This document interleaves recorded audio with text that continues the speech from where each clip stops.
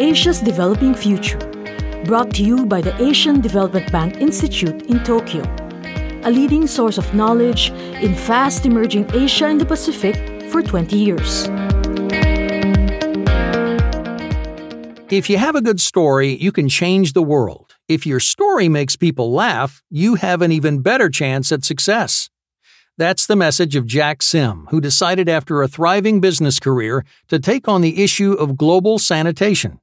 Expanding the use of toilets would help stop diseases spread by people defecating in the open.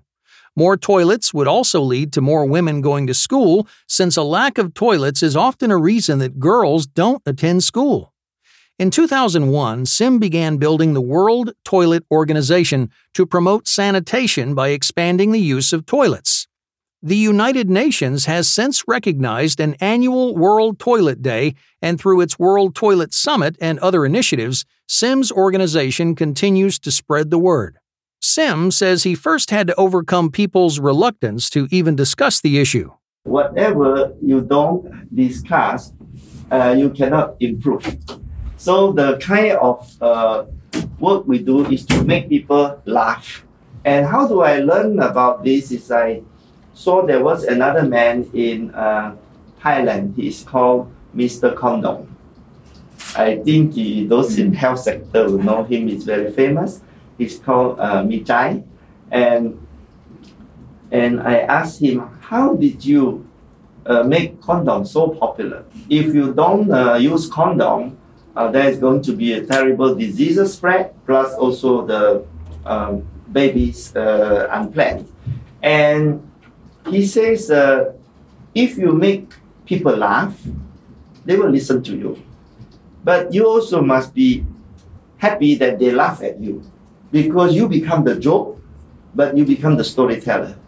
And I said, that's fine. They can laugh at me as long as they're listening. That's okay. So he says, in this case, you already have all the advice you need. You can go. So I started to make it very funny. And so we started the World Toilet Summit the first year. Sim said he had to enlist the media in his efforts because he knew that if they became interested, politicians and celebrities would also join in. So eventually, the media wrote a lot about it, and the tonality of the communication was humor. So, of course, if you go to a university or go to a very official places, they tend to don't want to take a risk of humor. Humor is a very risky approach. But I have nothing, so I could tell the story in a most free way. So I designed this logo, which is very self-explanatory, Love Your Toilet, and it is a toilet seat cover, and the WTO acronym. With this, the media, they love it very much, and suddenly it was a very big story.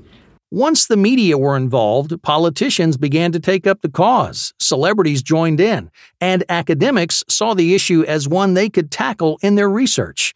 At that point, the movement began to take on a life of its own. You do not need to be the one feeding the movement. The movement have a life of its own, and you lost control, and that's the whole idea. Do not have control. Lose control, and they will grow by themselves. Eventually, it will bloom, and you will just be one dot in this whole movement. But you are not the movement. The movement is the mission. And the other people come in because they have other incentive. For example, to get elected, or to sell advertisement, or to get the next movie, or to publish and have the professorship continue. Everybody wins, yeah? If you can give people a reason to become involved, if you have a story they can participate in, you can promote more than just toilets. So if you look at the entire supply chain here, most of the people, priority is not toilets. But the end result is everybody gets toilet. Yeah? So if you understand how to benefit the people, then we don't moralize the problem, we incentivize the solution. And if we can incentivize the solution for toilet, You can do the same with this theory of change on solar energy, on water, on education, logistics, supply chain, healthcare. I think everything can be worked like that. Of course, not everything works with humor, but everything works with storytelling. That was Jack Sim speaking about the World Toilet Organization at the Asian Development Bank Institute in Tokyo. This has been Asia's Developing Future, brought to you by the Asian Development Bank Institute in Tokyo. See the show notes for the transcript and related material. For more information about us, please visit adbi.org.